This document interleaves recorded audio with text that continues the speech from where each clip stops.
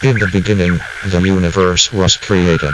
This has made a lot of people very angry and has been widely regarded as a bad move. This show will attempt to find the good, the bad, and the weird, and convey them in a seriously irreverent way.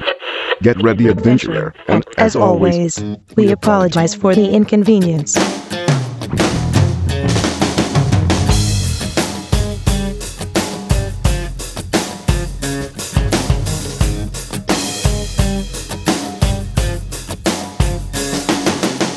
Hi, I'm Steven. I'm Aaron. And I'm John. So we are here back this week, and we've got a lot of fun, interesting little things going on here. Yeah, we do.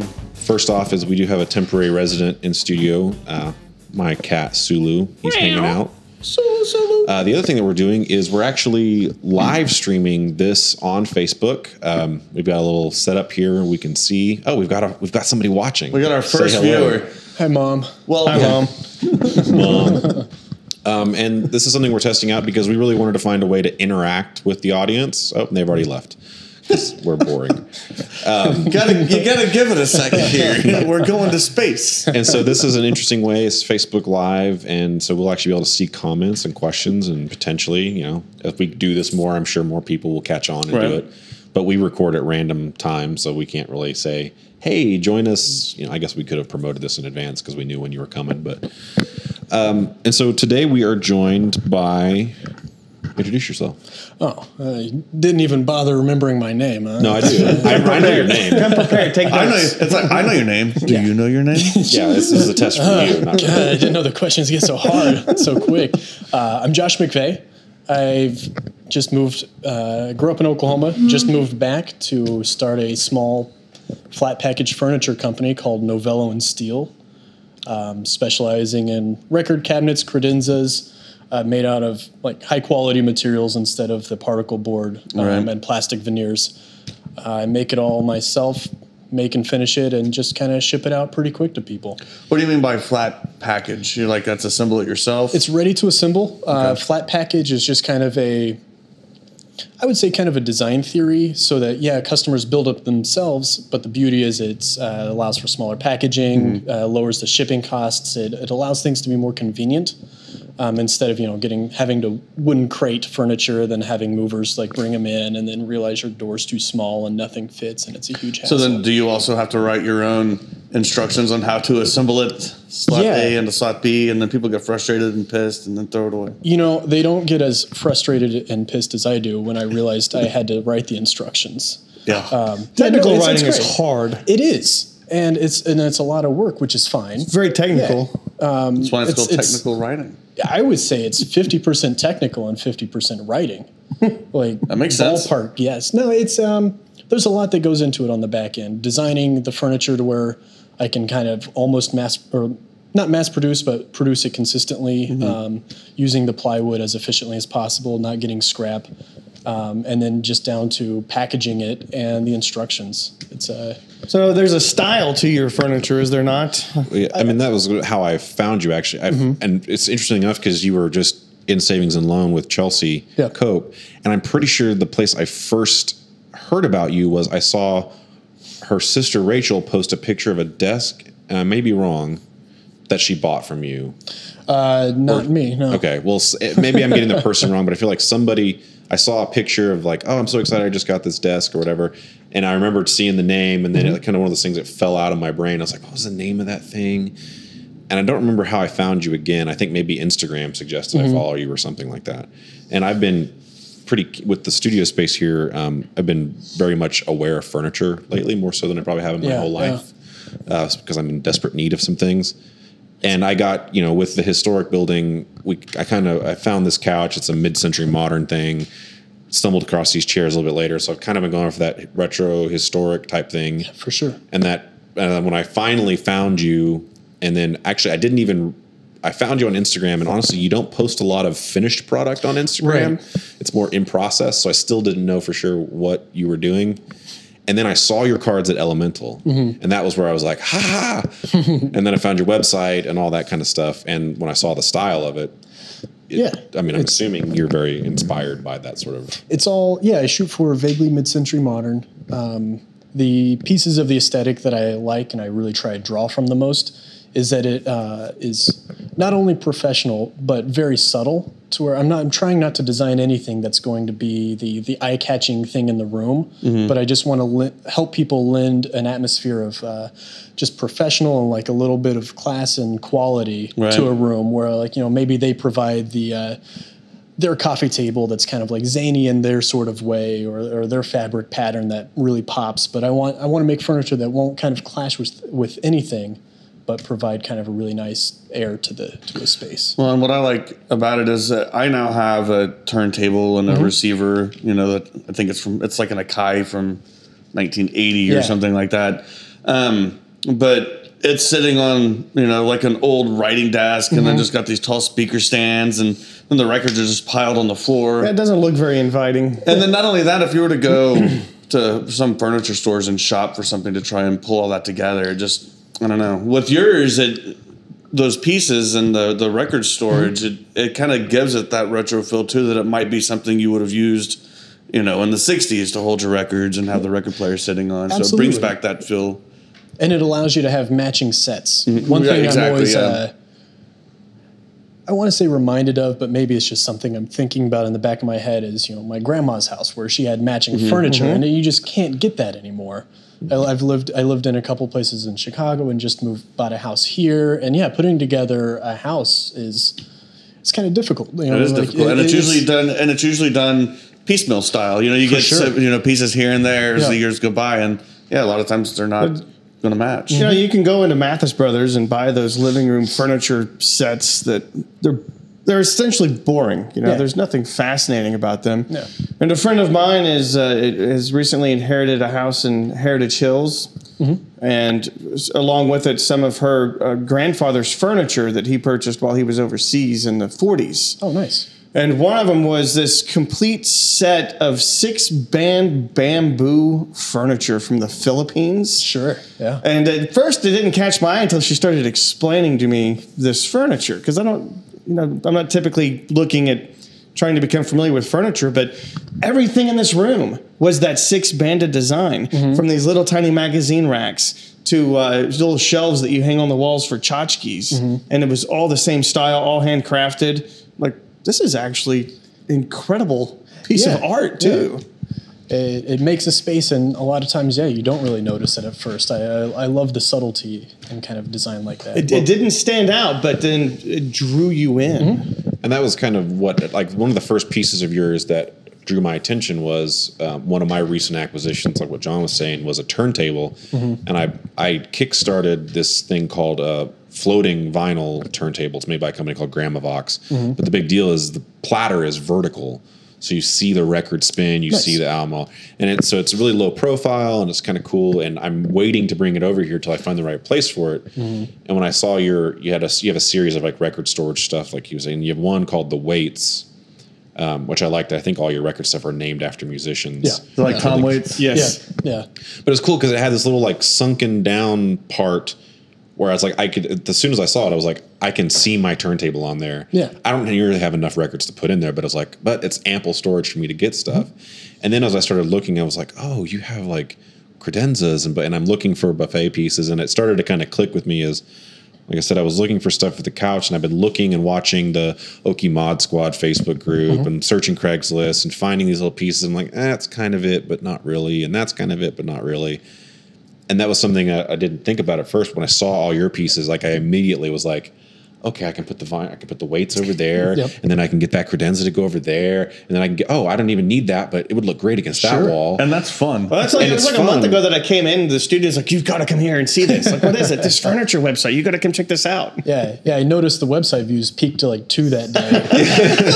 That was us. We were all over it. I was so excited. Look at all this traffic. But it also, like, it rung with me as I was reading your site, and I started to because, like I said, I've been seeing your Instagram and like the process stuff, but I hadn't locked in on what you were doing.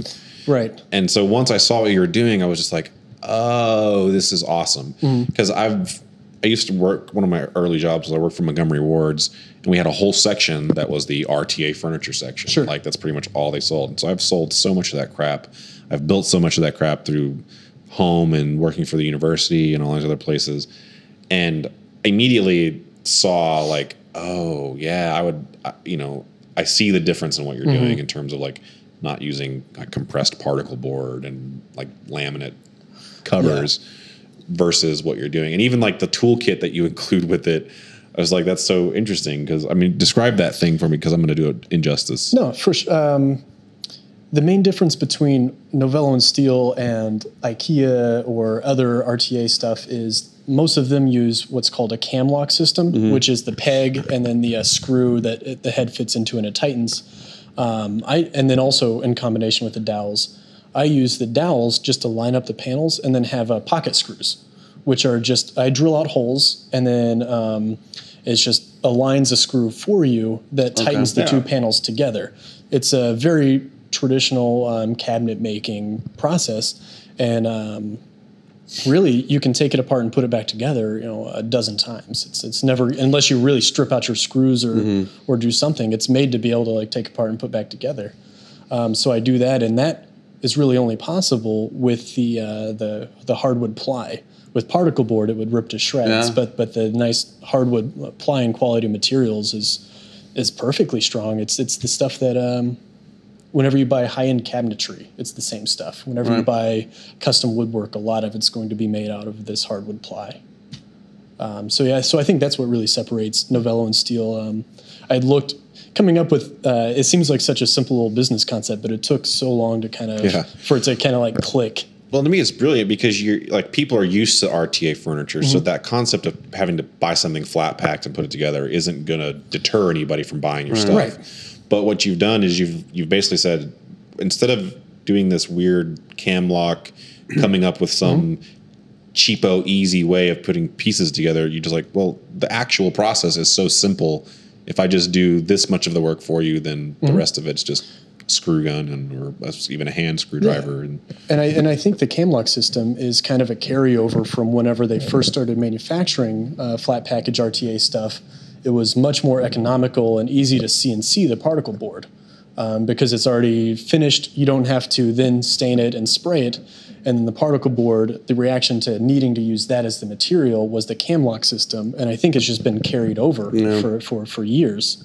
And it's not really necessary at this point, or at least if you do it by hand. Right. Well, that's cool because then you introduced a new concept of it's a handcrafted version of something that most people have the idea stuck in their head as only something that's mass produced and cheap, you know? Yeah. Where on the other hand, you've made it a version of something that's handcrafted and of high quality. Yeah. That's a cool concept. And hopefully designed in such a way that it'll fit in kind of anybody's home and, not look like Mathis Brothers. Right. Well, how did you get to this point of designing and building your own furniture? Well, it took a long time. Like I said, it was I want to say it was roundabout, but it wasn't. It was pretty direct, just painfully slow. Okay. I was in Chicago. I had moved to Chicago to get my Master's of Architecture, and after I got that degree, I was living with a friend of mine from school. He was working at a nice architecture firm there in the city, very typical, building towers and apartment buildings. And I had gotten a job at we called it a millwork company. It was really, we did cabinetry, but also we had a general contractor as a partner with our custom woodwork. So our bread and butter was building out bars and restaurants. So say whenever Savings and Loan opened, they would have come to us and said, hey, we want to build a bar. And we had our general contractor, our own subcontractors, and we say, cool, we can come in, we can do all the custom cabinetry, we can make your bar custom, we can do anything we want, all in one roof. And so from there, I kind of learned, I drew from the architecture just kind of to get a sense of what's popular, what's going on, historical design sentiments, and combined it with just pure economical building. Like we got jobs and I did all the shop drawings for that, and me and the shop manager, we were like, how do we do this as high quality as possible, but just knock it out as quick as we can? Right. And so he's a master artisan, like a carpenter, and he does phenomenal work, but at the same time, he's like, you can use this material and you can do this way and it will last 600 years, but it took us 12 minutes to do. And so it kind of, That's really cool. Yeah, so that like helped me get to that point. It kind of planted all the seeds, gave me all the tools I needed, and it gave me a big wood shop to practice in after hours. Oh, nice. Which was phenomenal. And just having a shop manager and other mill workers around. Well, like, are you doing like CAD design on a computer that then goes and cuts all the pieces out then, or? I did a CAD design that I printed out and handed to our mill workers, and they cut it out. And then they cut it up. Yeah, we didn't have any automation. It was all by hand, which was. I grew up around tools and doing some, minimal woodwork here and there, but that was really nice doing like high quality final products. At least being around it and getting comfortable with all of that. But then over the course of about a year, my roommate and I, after work, we'd meet up and usually just go to like the local dive bar and get a beer and just talk about how our jobs were different than we imagined they would be when the normal 1 year after graduation sort of stuff. And I can picture it right now in my head. Absolutely. Just like, what did we do? And this isn't cool. Yeah. And we like bounced ideas around, and finally between the two of us, we came up with, there's got to be, flat package furniture, but you could probably just use high quality materials. We could actually make it better. There's got to be a better way. Yeah, absolutely. I have an undergrad. I went to business school, and they teach you time, quality, money. Pick two, and I thought they can't be right. Surely there's another way, and then I feel like I've hit the mark in the middle as close to possible, as close as possible. But it just kind of evolved over about a year of beer talks mostly. And sometimes that's how some of the best ideas happen. Yeah, absolutely. And so he's kind of my silent partner in this. He helped me out, congeal the idea into something tangible. And so we named our company after our grandfathers. Mine was a woodworker and his was a pilot and just kind of a go-getter. Both their last names, his grandfather's last name was Novello, and my grandfather's last name is Steele. And so that's why our company is Novello and Steele. Nice. Yeah. That's really cool. Yeah. So you brought that whole concept down to Oklahoma then, and then started producing here in Oklahoma City? Yeah. When I was still at that millwork company in Chicago, Vero LLC, if anyone is building bars in Chicago, look them up. Vera LLC? Vero, yeah. Oh, Vero. Okay. Vero, yeah. And so every morning I would wake up a couple hours early, go to the coffee shop, and just kind of research furniture. And like we kind of had this idea, but I want to do a lot of market research. And then I built what I think the thing I'm most proud of in Novello and Steele, not the furniture. It's all the Excel spreadsheets I have that like back up the research portion of this. I have these things priced to a T, and I had to do that beforehand just to make sure that any of this was even viable. Right. And so I would I would do my designs, draw the CAD, how I would cut them out of a sheet of plywood, price the plywood, price all the pieces. With my job, I was talking to suppliers anyway all the time. So I would just say like, oh, by the way, how much is this thing? Or like, can you send me a couple samples of these cam locks or these screws? At first, I was using cam locks whenever I was first on my early prototypes. Was that just something that you thought, if I'm making flat package, I'm obviously going to be using cam locks because that's the way that it's done? Yeah, I was not thinking about it, and it wasn't until I realized how hard they were to use. I just thought, I should just use pocket screws. And then like 3 days later, I was like, wait, no, I should just use pocket screws. Yeah. There's no reason not to. But yeah, so for about 6 months while I was still at that job, I was making sure that this was viable. All the while, my buddy Chris, my roommate, and I were talking about how we were just kind of, we had no vacation days, just working 40 hours a week. We could tell you our schedule for the next 40 years based on this. Exactly. And so in the back of my mind, I was like, man, I had job security. Yeah, I was like, yes, this is great. I never want to quit and move across the country. And yet I did. And yet you did. Yeah, so I was mulling over, there's got to be a way to work for myself, manage my own time. Maybe I won't get rich, but slowly pay off my student loans and afford to work from the road. And so some way I could work remotely at least part of the year. And then it all kind of came to fruition I made the mistake of looking at housing costs in Oklahoma City. Yep. Yeah. And then like what started as like a little itch like was just unbearable, and I just bit the bullet and What got a neighborhood did you house. choose? It's Crestwood. Okay. Yeah. Where is that? It's just north of 16th and Miller, basically. It's like north okay. of Plaza, right? Yeah, Kinda just in that it's west of Plaza, west about a of- mile. yes, Okay. Yeah, Oh, okay. yeah. It's closer to May. I think that's where Charles Martin lives. If he's listening, he can tell us. Yeah, probably Yeah, not. jump on in, Charles. Just happens to be one of the people watching One the of the video. two. The comment is One of the two. the comment is just yes, I do. Thank you for both of you joining in. But yeah, so I think that's. I mean, I'm sure I missed stuff, but that was kind of the roundabout synthesis of Novello and Steel. So then, where are you producing the furniture right now? Did you find a shop? It's. I found my house has a detached 2-car garage that I converted into Okay. a wood shop. I built out as. Very nice. I spent months trying to make it design it as efficiently as possible. I had all my tools and stuff that I had bought on Craigslist or beforehand piled up in the middle, just like I can't do this wrong, and I just like agonized over it, and it was 110 degrees. It was about this time last year, and finally I knocked together a table, and it's been really good. If my wood shop was 1 foot larger in either direction, though, I'd be very, very happy. Okay, so we were talking earlier about your lack of using social media and how much you don't really like it all that much. What are you doing to get the word out about your friend? I know Stephen was saying your cards are over like Elemental, but is that just kind of word of mouth then, or? Word of mouth, really, and I guess I should say I worked full-time here in Oklahoma City up until about a month ago. And so I was mostly developing this furniture and Novello and Steel stuff in my off time. So I really only started promoting my stuff about I did what I called trickle promoting, which was I did Instagram for a while and just a little bit of word of mouth. I printed out some flyers and some business cards early on and left them around town. And I say all that like it's in the past. I really haven't moved on from that. Okay. I've got a few things in the works, but mostly right now it's word of mouth. Then you've got a website. Yep, my website I definitely made sure was as fleshed out as I could. Yeah, it looks great. Thank you.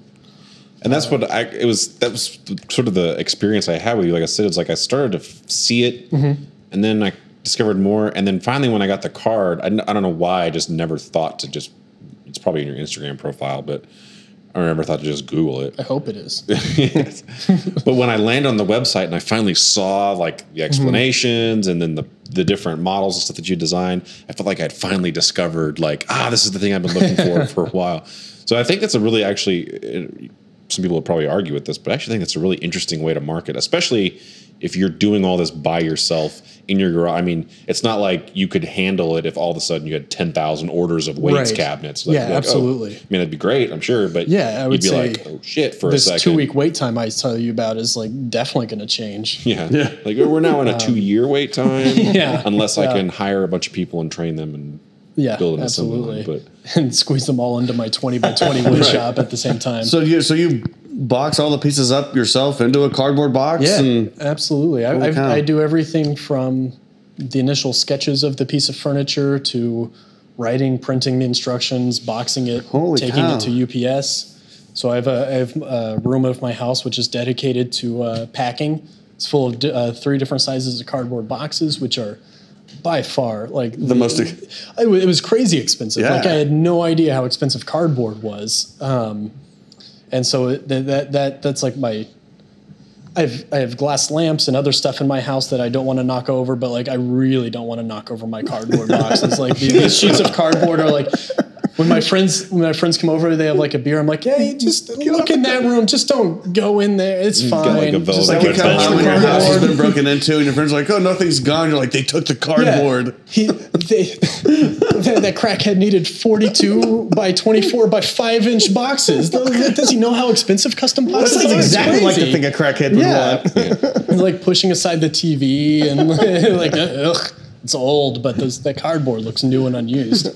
And what also really strikes me about your stuff too is, like I said, I've been shopping, so I've been looking at vintage pieces. I've been looking at like new vintage style pieces, And price wise, you're really like right on the money. Like I felt like when I looked at it, I was like, based on everything I've seen, that's worth. It's probably worth in my mind a little more because once I understood what you're saying, yeah, I know I have to assemble it, but you know, the benefit of that is shipping ultimately, right? Transportation of that piece. I don't then have to like, you know, go line up 3 of my friends and borrow a truck to go across town to talk to that guy from Craigslist to then lift this giant hardwood credenza piece from 19. Then the starter on the truck goes out. Like when we moved this couch, it was like I was so nervous because I spent money on this couch and it was original, and I was just like, oh God, we got to take it up the flight of stairs, and I don't want to do it. Yeah. We started looking at what can we take off the couch without damaging it. Like, oh, good, the legs come off and they unscrew. But so to have something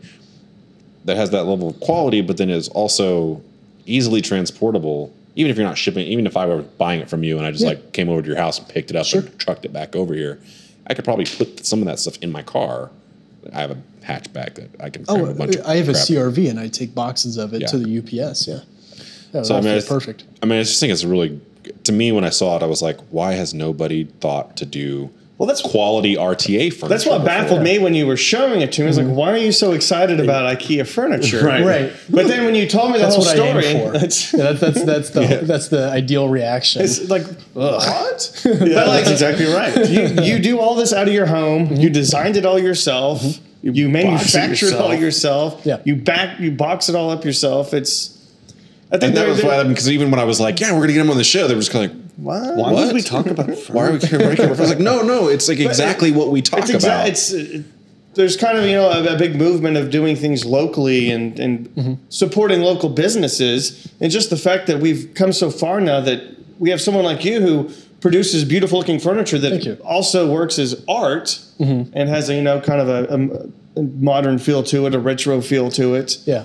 It feels special. Like, this is very special furniture. It's going to have a story behind it. It's, when you walk in and somebody comes in your living room or whatever, like, what is that? Yeah, it's this isn't my special stuff I got at IKEA down in Dallas. There's there's more to it. And I'm super flattered to hear that. That's kind of exactly what excited me at the beginning. Even though I think sometimes I get bogged down in like the mundane like to-do lists, but no, that is what kind of excited me about this whole thing in the beginning. Obviously means that there will be other people having to also overcome that idea when they hear it initially. Like, I didn't understand what you were talking about. Okay, this is kind of cool. Yeah, and that's one of the things I put together my website, and just going back to the marketing, and say your website. Novellosteel.com. Spell it. NOVELLOSTEELE.com. Perfect. Yeah. Novello's Italian. I don't know what steel is. I don't know what my own grandfather's last name is. Yeah, it's probably German. Yeah, probably. STEEL is American. STEELE. It's just fancy because they got the extra letters. Yeah, it's like Remington Steel. So do you do any other kind of artwork or any other creative endeavors that? Because what you're doing is not enough, is what he's saying. Right? Yeah. No. Well, what I'm thinking is somebody like you. Like, there's always some other outlet or some other thing you're doing, or maybe so going back to film. The other, I made this podcast, but the other thing I like to do is study film by watching lots of movies. And David Lynch is, a great director, but he doesn't just direct. Like, when he wants furniture built for his set, he goes and he fucking builds it. He should just go to Novello Steel. He could. So next time I'm probably going to see David tomorrow. I'll let him know. Yeah, David, if you're watching. Yeah. Is there anything else that you do that you use to help incorporate ideas into your furniture? Well, I just sent my first short story off to publisher. There we go. Holy shit, really? Yeah, I'm pretty. And I don't use this word lightly, but I'm pretty stoked about it. Nice. Yeah. Tell us a little bit about it. It's kind of, this will sound like a bad thing. Okay. It's meandering and pointless. Okay. Do you know how many novels are? I just read Sutri, and that's all that is. Or, yeah, for sure. Or Ulysses, or what is the Ulysses book? The Odyssey. No, James Joyce. James Joyce. Finnegan's Wake. The dream sequence. Or, yeah. ugh. I've tried so many. I've Ulysses. Well, let's and not compare Finnegan's your Wake. story to Yeah, this. sure. Let's not go that far. Moby Dick. While we're on the subject of commonly known as the greatest authors of all time, let me tell you about my short story. just so you guys. We're just setting you up for failure. That's what we're here for. You know, as if I couldn't do that myself. We all need a hand. We all need someone to push us over the edge. It is. It's set in Chicago. Very similar to. It's trying to be a synopsis of a lot of just. Kind of like what I was explaining earlier, post-graduation existential crisis. So, Okay. like very typical angst sort of stuff. It follows the main character, for all intents and purposes, me, Right. for one day, kind of oscillating between worrying about having to like finish his resume and apply to architecture firms, and then oscillating from there back to like just saying, screw it, I just want to relax with my friends. Like, is it really worth the stress? Who knows? Maybe it is in the future. It's all about just how stress builds up, and you have to just eventually just kind of let it go. Let it go. It's called The First Storms of Spring, and essentially that's just a metaphor because in Chicago, there's a lot of trash that just like sticks to the fences and like and the underpasses. Like there's just garbage in the streets. It's an amazing city. I love it. It's also a garbage city. Okay. And you can always tell the storm's about to come because all the trash is like dislodged from the fences, just like blowing like tumbleweeds because the winds have shifted and it just kind of cleans itself. Interesting. And so I'm just trying in, some like artsy fartsy, like James Joyce sort of way, like saying, your stress builds up and either you're going to be covered in just shit, or yeah. like you have to like release it. I like that the the winds metaphor of change just and like the you get detritus awesome. of life getting blown around through the streets of the city. Absolutely. Well, so you've been writing for quite some time then, just like as a hobby and in your spare time? I've always been an avid reader, and I say a few now. It's been like almost 4 or 5 years ago. I went to India for a month for a school trip, Okay. and That's always a life-changing experience. it was great. It was beautiful. It was the most life-changing thing about it was you realize how people are exactly the same everywhere. Like people don't change. Everyone's like, "What are the people like?" I'm like, "Just like you." just like Like, they asked me the same question. Like, it's fine. But whenever I got back, I guess the second most life-changing thing was we had to write an essay to justify our time spent on like this class trip. Okay. And so I said, "Well, can I just write a short story instead?" And they said yes, and I wrote this outline, and I just thought, holy shit, I really enjoyed doing this. And so I started working on a novel about it, very similar sort of way. It's just kind of my experiences there. Not a travel book. I always have to preface that, but I want to put the reader in the eyes of someone seeing a new place for the first time.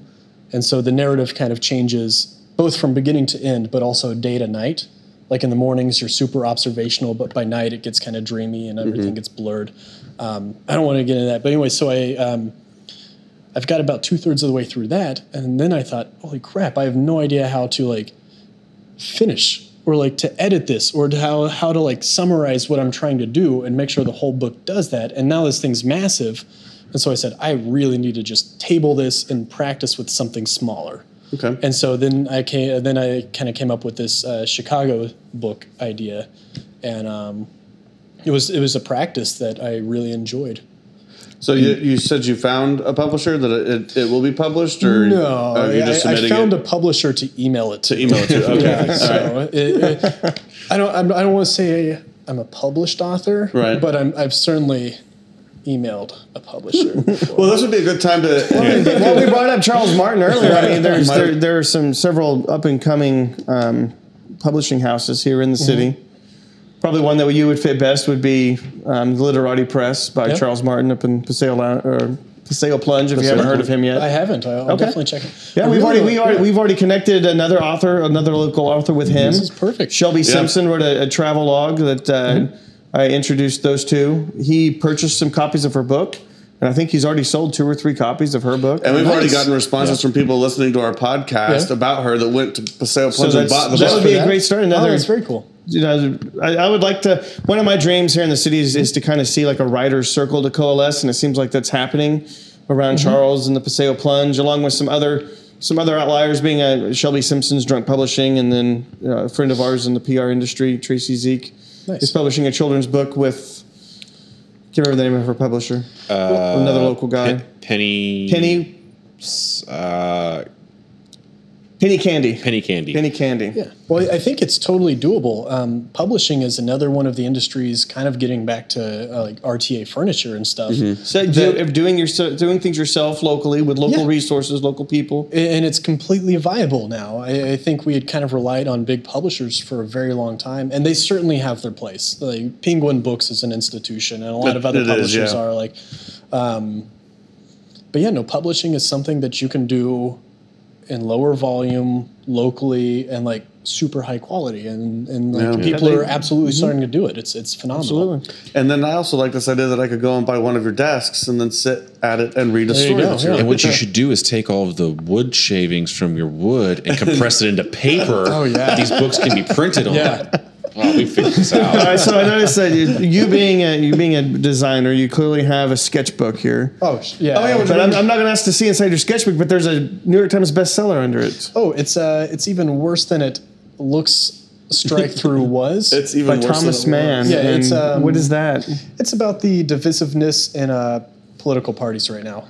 Oh, there's a divisiveness in those? It's it's in its early stages. There Or was in I think stages. there was a disagreement 3 months ago, and I think I that's- remember this. Yeah. I haven't really passed the preface yet, but I assume that that's what this book is about. Yeah, that will be the beat of it. Yeah.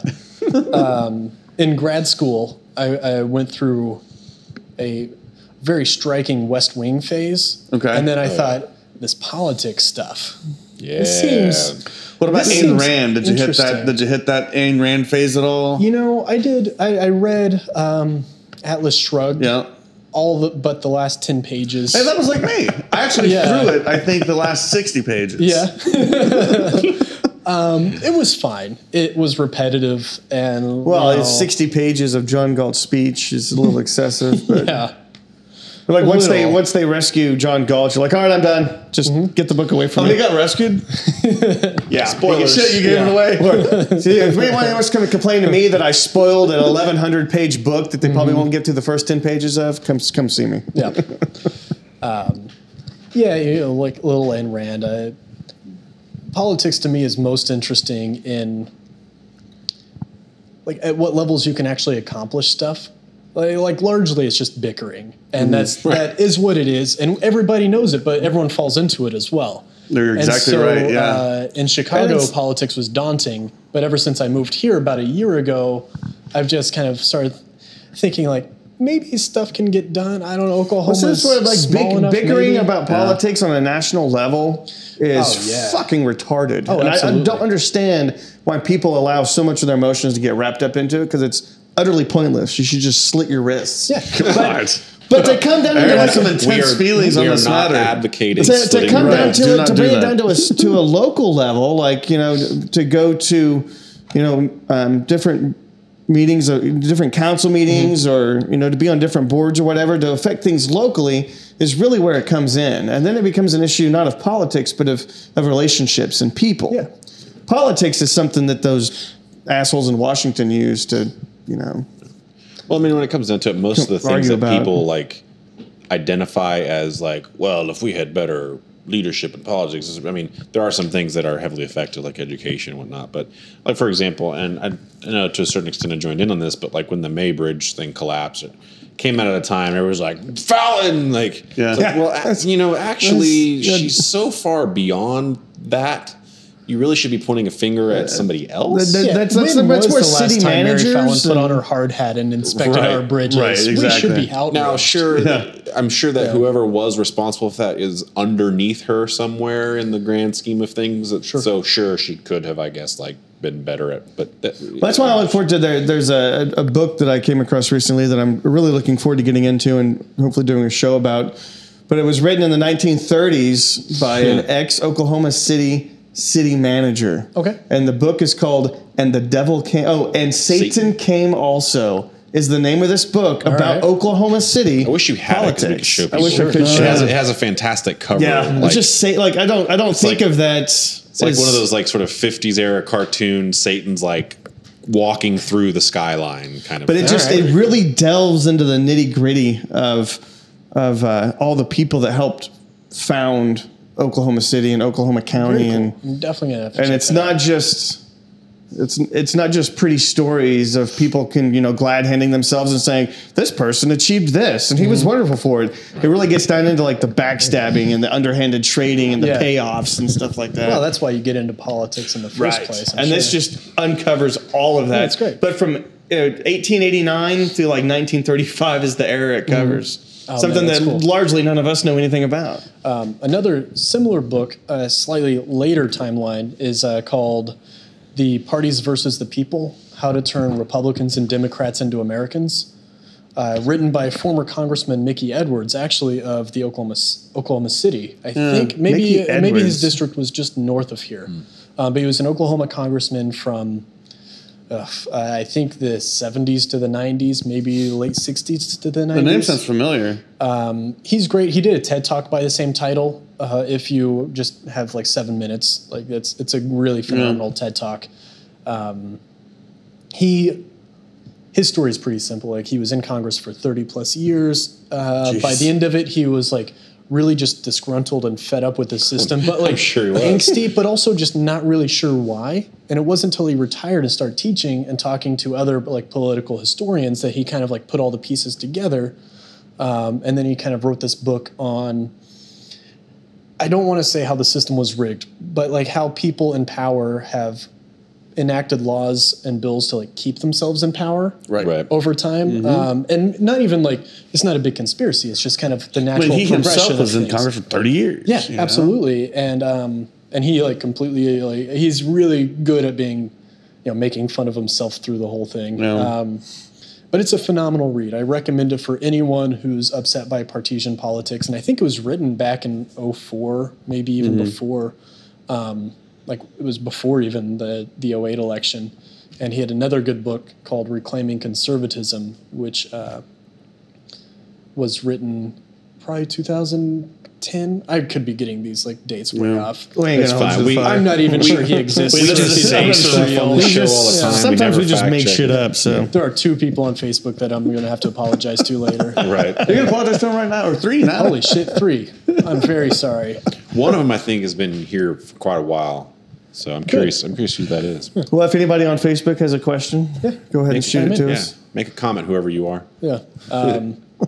No, they're still not just down to now. Again, it's that one. I'm curious who it is. But They got stage fright and We left. did Yes. a little bit of research a while back and reading into the time of the oil bust. Sure. And a lot of the interplay in politics that occurred since then, and certain players that were involved that are Still actually here now now. still a very active part Yeah. of Oklahoma City politics, but were also a very active part in the demise, and kind of orchestrating all of the terrible financial decisions and the collapse that occurred, at the end of the oil boom.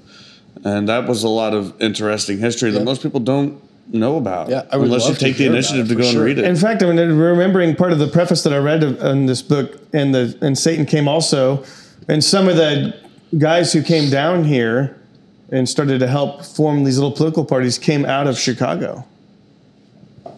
So they're fine, upstanding, like not gangster gangster. at all. Not bringing any Is there Canadian whiskey anybody in with Chicago them. that is not gangster-esque?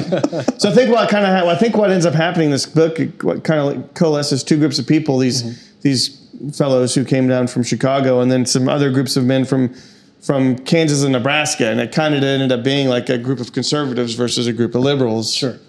And as we all know, with the way Oklahoma City is, the conservative gentleman kind of won out almost every time. How that is, I don't know. That's what I've yet to read to see how that played out. Yeah, it's. Then I would highly recommend the Reclaiming Conservatism. Reclaiming Conservatism. It's a phenomenal critique of the Conservative Party today. And it goes on to explain those how- two. Those would be great companion books because one of them gives you the story, the history of how it started, Yeah. and then And it gives you a very clear picture of what's going on now. maybe we'll have to read both of those for our Christmas episode. That would be great. Yeah, it sounds no. festive. I don't think More that's than Very, anything. very festive. Gather around the fire, kids. Get ready for this 8-hour Yule log of a podcast. Yeah. I don't About want to the see any history of tears. Oklahoma City conservatism. Oh man. I do like the cat has now taken up behind your head here, Stephen. It looks very cozy.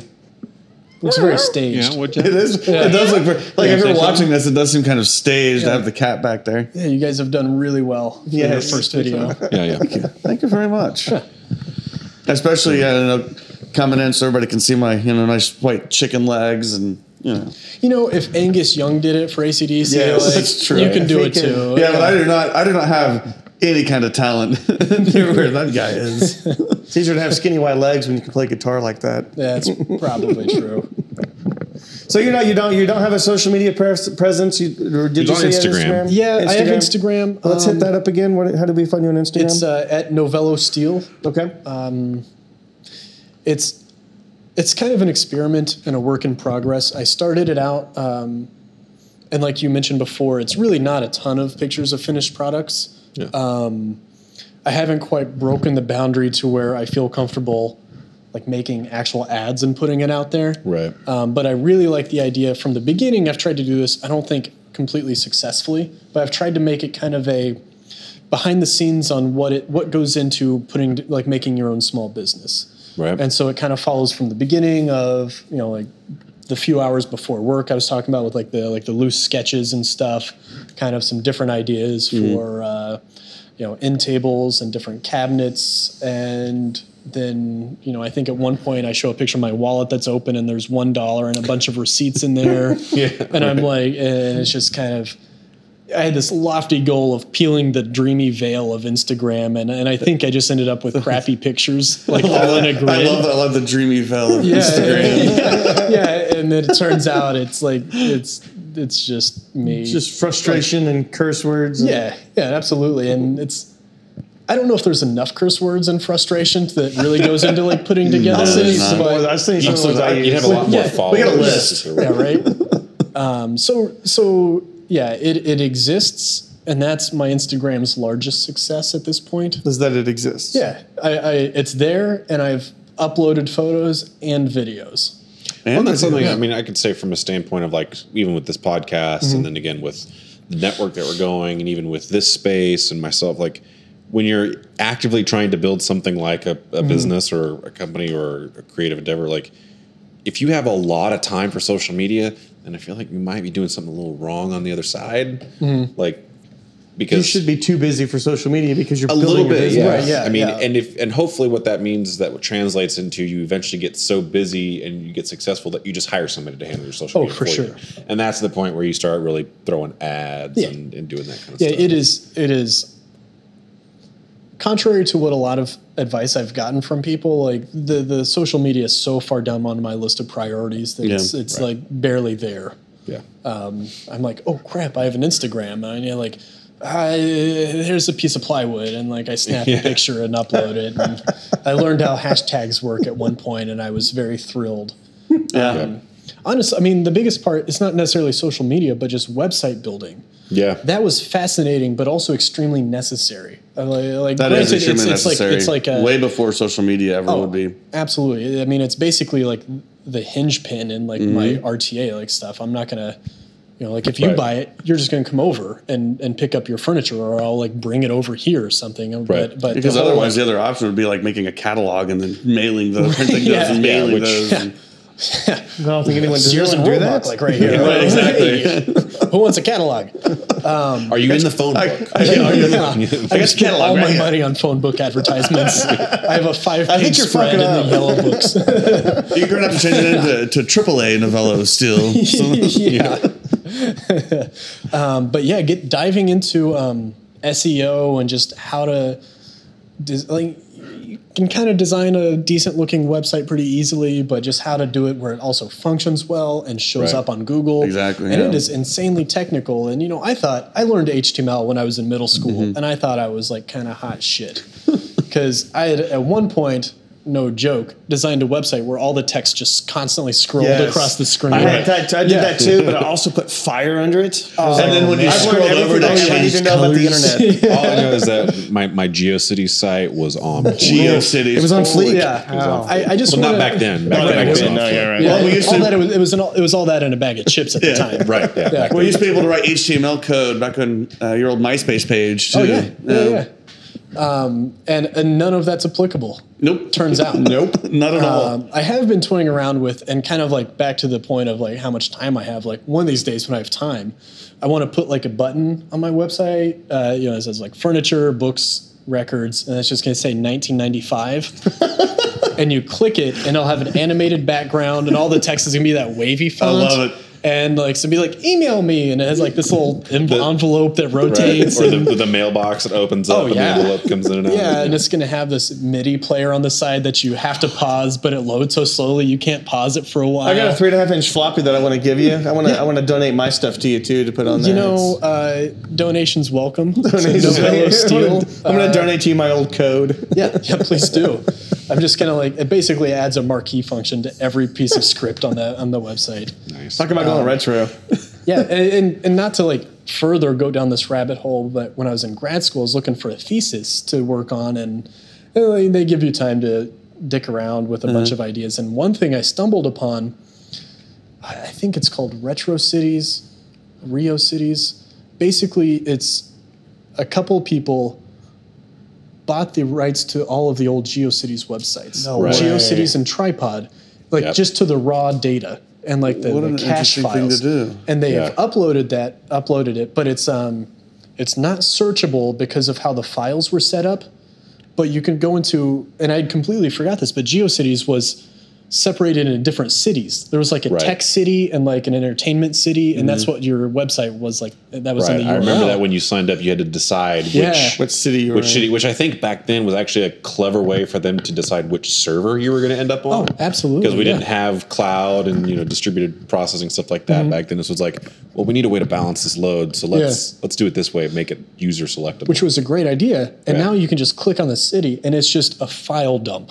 Cool. Yeah. And it's just like file 000000001, and each one is a different website cache. So you basically get like random glimpses into what was it, like Interesting. 89 to 95 or something like that. I think there's actually a site, and I'm going to get this wrong, and so hopefully somebody knows, but I think it's called like the Internet Time Machine or something along those lines, Intertest. Yeah, where it that's- actually that's the it site. basically has been caching Yeah. the internet for like decades, and you can actually go back and be like, oh, you can go to what did Google look like in 2000, Yep. Mhm. or what did Or what was the news on CNN on my 21st birthday?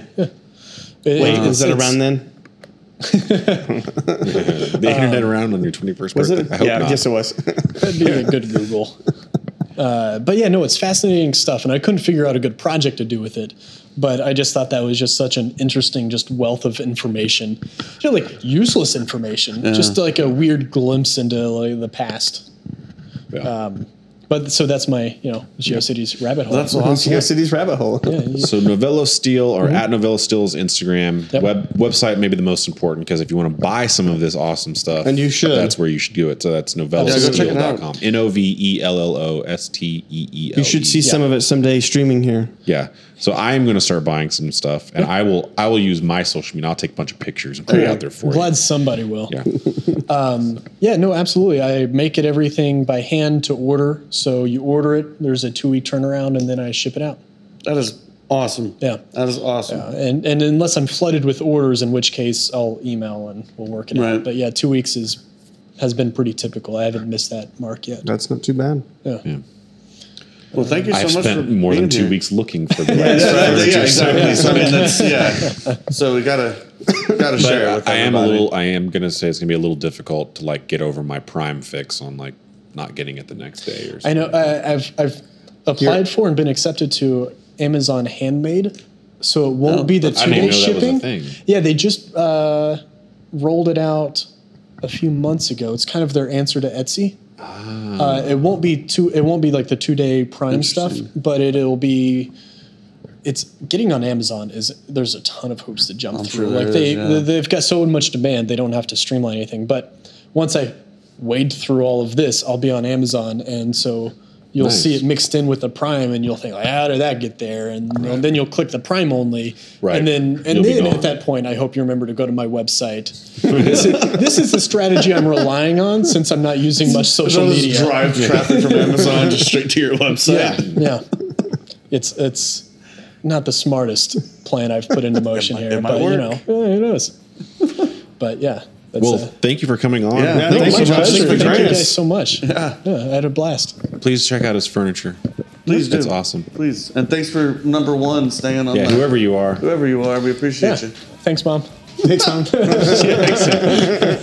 As I say, we could probably each take a guess at who that is, but we'll leave that. We'll go off the podcast air. We'll stay streaming for a minute, and we'll talk to that person. It might be figure out Chelsea who it is. Cope just streaming from the bar. Yeah, right. downstairs, yeah. Is that you, Chelsea? We'll see you guys next week. See you later. Thanks, everybody. You've been listening to The Wafty Show with Steven. Aaron. And John.